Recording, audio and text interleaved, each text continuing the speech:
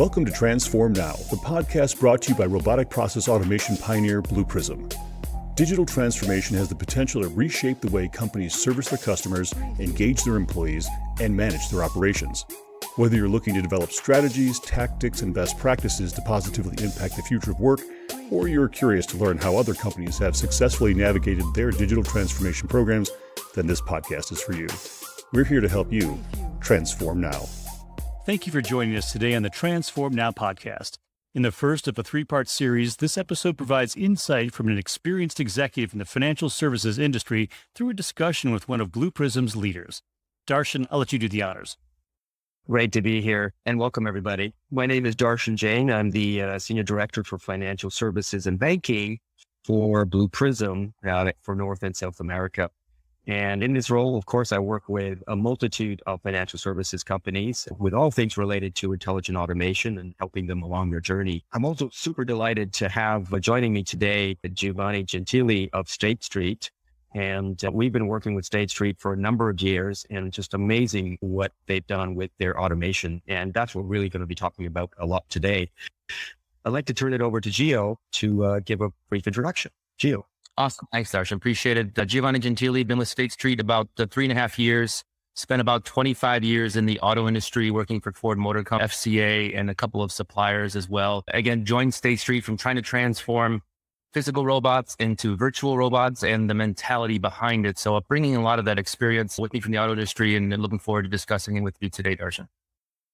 What comes to mind when we talk about the automotive sector where you spent time at FCA and others, and now at State Street being, of course, a key financial services player?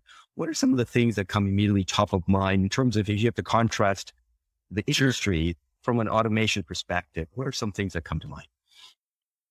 Well, I think a couple of things, right? First, a sense of urgency in the auto industry. Obviously, if you're manufacturing vehicles and parts on an assembly line, right, you don't have a whole lot of time to waste. People are very focused. It's very efficient. There's accountability because obviously it's your job can be on the line, right? So there's a lot of that there. Where in the financial services, there are a lot of presentations that are done and a lot of discussion that happens. And there's obviously results that happen, but they happen in not as quick a time or as efficient as you would have in the auto industry. And then communication was very direct, again, in manufacturing and production facilities, and even in marketing spaces. I've done a lot of different things in the auto industry, and it's just very direct. We've got to get the job done. $100,000, $1 million can be a rounding error in financial services. Whereas in the auto industry, if you can save 2 or 3 pennies, that's a huge accomplishment. So there's a lot of attention to detail there. That is key in ensuring that you get a quality product off the line. So that's some of the differences, in my opinion, from what I've seen thus far. So you mentioned sense of urgency, communications, and again, the sort of the ultra focus on cost reduction, because again, the margin of times automotive products is extremely razor. And financial services, again, we've just seen JP Morgan and Goldman Sachs just have their result, huge, stellar income, nothing short than what we would expect. So margins need to be better. And I'm curious sometimes, because of that relentless focus on cost reduction, is that a driving force more in the automotive to say, what can we do to reduce cost, get the product to be a higher quality? And has that translated, that sense of urgency translated in your few years now at State Street? Is it less, is it about the same, or is it more? I think it has translated. So when I first came, it was, in the 90s, the auto industry was in a situation where they were dwindling profits. They had to do a lot of things. Automation was one of those things to sort of increase their profit margins and reduce costs. I find the financial services industry is in that kind of space now. It's very competitive. Retaining clients and customers is the most important. So whatever advantage you could come across to do that is paramount. So now we are starting to see that sort of sense of urgency from the executives as well, as far as what can we do to help you guys succeed? Because obviously if you succeed, we succeed, and the customer succeeds, right? So ultimately that's the philosophy. So it has improved, I would say, over the last 3.5 years that I've been here.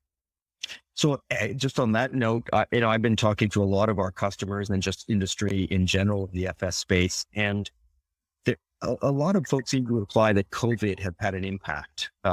In specifically when you mentioned sense of urgency, when the early days of COVID, we weren't at offices, processes just literally broke down and just couldn't access various things. In your view, in the last 18 months or so, sort of April timeframe last year to now, Has that sense of urgency escalated at State Street? I think it has, volatility in the market as well. We see volumes increasing and decreasing. So now it's, do we have bots available, right, to scale up, to scale down, to support. So there is a lot of urgency. There's also a lot of pre-planning as well as to what has happened or transpired. How do we better prepare for that in the future? And I think those key lessons learned are starting to manifest as well. So it is starting to transform the culture, and COVID has done that, I think, in a positive, a silver lining, if you will, as a result. Mm. Again, I sort of read in the Wall Street Journal that senior executives are weighing in on lots of these kinds of things. And this is, the role of leadership in any industry is, okay, how do we plan for the future? How do we address the challenges of today? And so just on the COVID sense, how has executive sponsorship of these initiatives changed at State Street? And then if you could sort of tell us a little bit about what executive sponsorship used to be in the automotive. Are there any differences, or is it the same thing? Hey, Darshan, look, it's all about cost reduction. It's about, what can we do for the customer? Or are there differences in how executives look at automation? Yeah, I think there are some differences, Darshan. From an executive sponsorship perspective, right? The biggest impediment you can have is if the rest of your team or other departments within your organization aren't on board with you. So having that executive sponsorship obviously allows you the trajectory and the velocity that you need. Initially, when we first came, automation was kind of new. It wasn't application development. So a lot of the production releases were based on application development. So you didn't have that sponsorship. And when you didn't have that, you had a lot of resistance. What is this process? How is it going to affect my applications? State Street's a 225-year-old company. So there's a lot of legacy there, right? Technology that I think sometimes application owners are just afraid that the bots are going so fast that they're going to break their technology. So they're very hard pressed to be cooperative. So unless you have that sponsorship at the top, say, listen, automation is strategic for us and we need to make sure that everybody's on board and that takes priority, then you sort of struggle, which we did in the very beginning. We have made some strides since then. We are getting better at that. We are getting that top-down sponsorship. But in the auto industry, it was sort of a mandate, from the top of the house, this is the way we're going to operate. This is what we need to do. This is our ultimate goal. It was much more clearly defined. But it's getting there now in financial services, and especially at State Street within the automation artificial intelligence team, we're starting to see that top-down pressure to allow us that velocity that we need to succeed. So it's a matter of, do you want to speed up with the technology, or do you want to slow down with the sort of old world culture that's here? So we're trying to slowly close that gap, if you will. And so, do you find sometimes that you're competing for attention at the senior executive level? To make sure that automation stays sort of as the leading edge of various initiatives.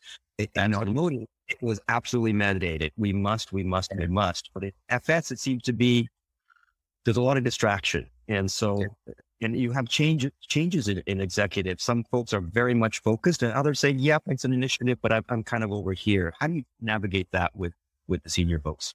Yeah, that's been interesting. We've had some revolving doors of executives within State Street in the last couple of years, right? So that's affected us in a number of ways. I think initially, the first program we had when I first came at State Street was really focused on technology, which is great in itself. There were 13 streams. There was RPA, there was cognitive computing, there was microservices, unified, data and a lot of architecture, a lot of things there. But I think the advantage that we have now with that is that we're tied to business value. So the new team kind of came in and said, technology is great, but if the technology for the sake of technology, it doesn't get you where you need to go. What business value does it bring? How do you tie that into the business?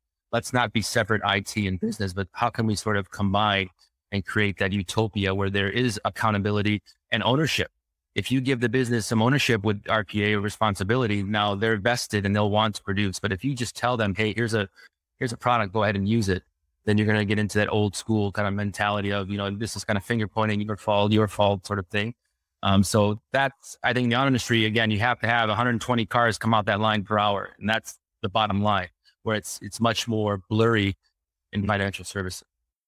You almost wish that financial services sometimes could be as straightforward as the assembly line. We all can picture it. We know that that line must move, and it's moving at so many vehicles coming off. And yes, you have the right to pull the cord to say if there's a safety issue or something. But that line, everybody's focused on that. In financial services, it's a little bit, it's less transparent. Right. So when I moved from packaged goods into banking, I had a very clear, we had to get the goods out the door on the truck to the supermarkets and so on. That's what Nestle makes. It makes physical goods. Right. Banking, sometimes you almost wanted to have it productionized. So what's our loan? What's our commercial? What's our mortgages? Correct. Yeah. We're opening accounts. If you had it sort of in a conveyor belt system, we could all focus. Is that sometimes what we do with automation, is trying to look at that end-to-end process and say, guys, what is it when the customer starts the journey and when we have the product in their hand? Has that helped at State Street, looking at process flow from end to end? I think it has, right? And that mentality is starting to seep in, right? You look at a process in itself, and I think State Street has built a reputation on being, very customer focused and customer centric, right? But at the detriment of standardized processes, a lot of customization in the organization. So looking at an end-to-end process and saying, where's the waste? I worked for a Japanese supplier for a couple of years, and they use the term muda, which is waste essentially. Where is the waste in the process? What is not contributing to the final outcome of the product? And let's get rid of it.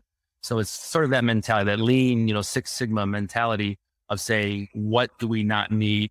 How can we combine? I mean, there's 5 ways to do an accounting process, across the globe. Why do we have to have 5 different ways? Well, the customer wants this and the customer wants that. Well, let's bring the customers together and say, let's find a middle ground.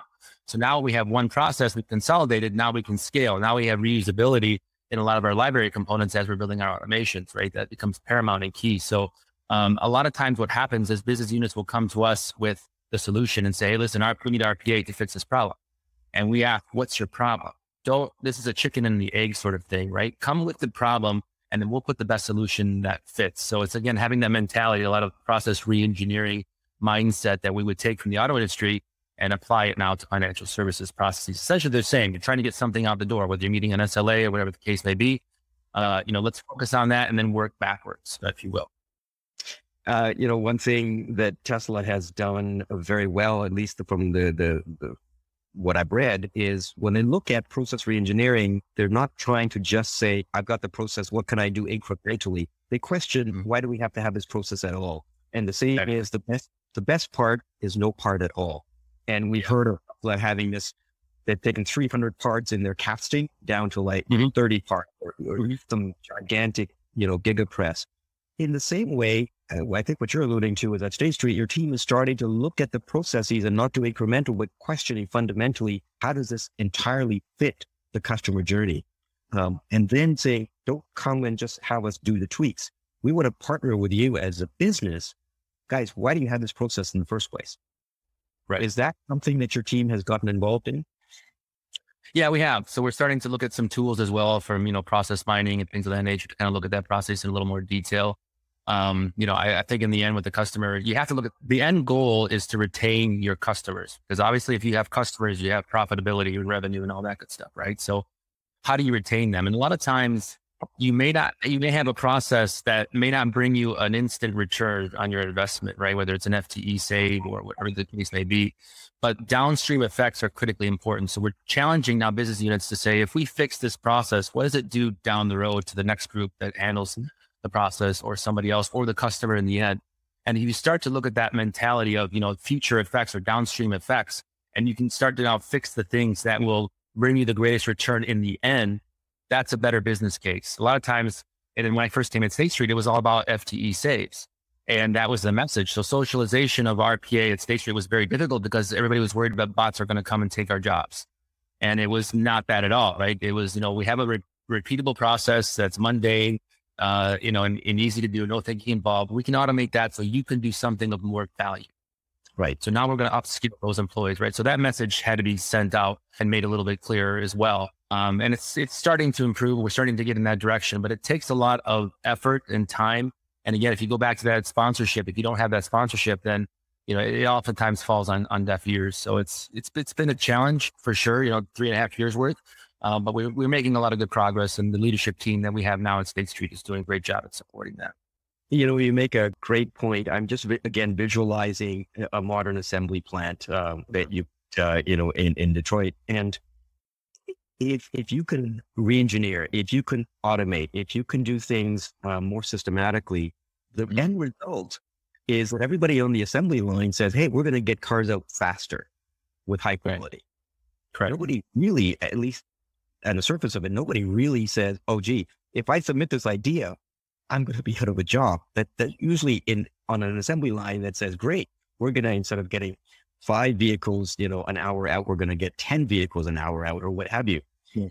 But you're right. In financial services, that is commonly, it's like, if I automate, then I have less to do. And therefore, if I have less to do, then they're not going to have a home for me. That message is changing very slowly. But it's so sharp. It's so clear in automotive. How can we do a better job to say, guys, every idea you submit, every time we come to you with saying, as you mentioned, where is this process? How is it helping the customer? People should see, they should get empowered to say, I want to help.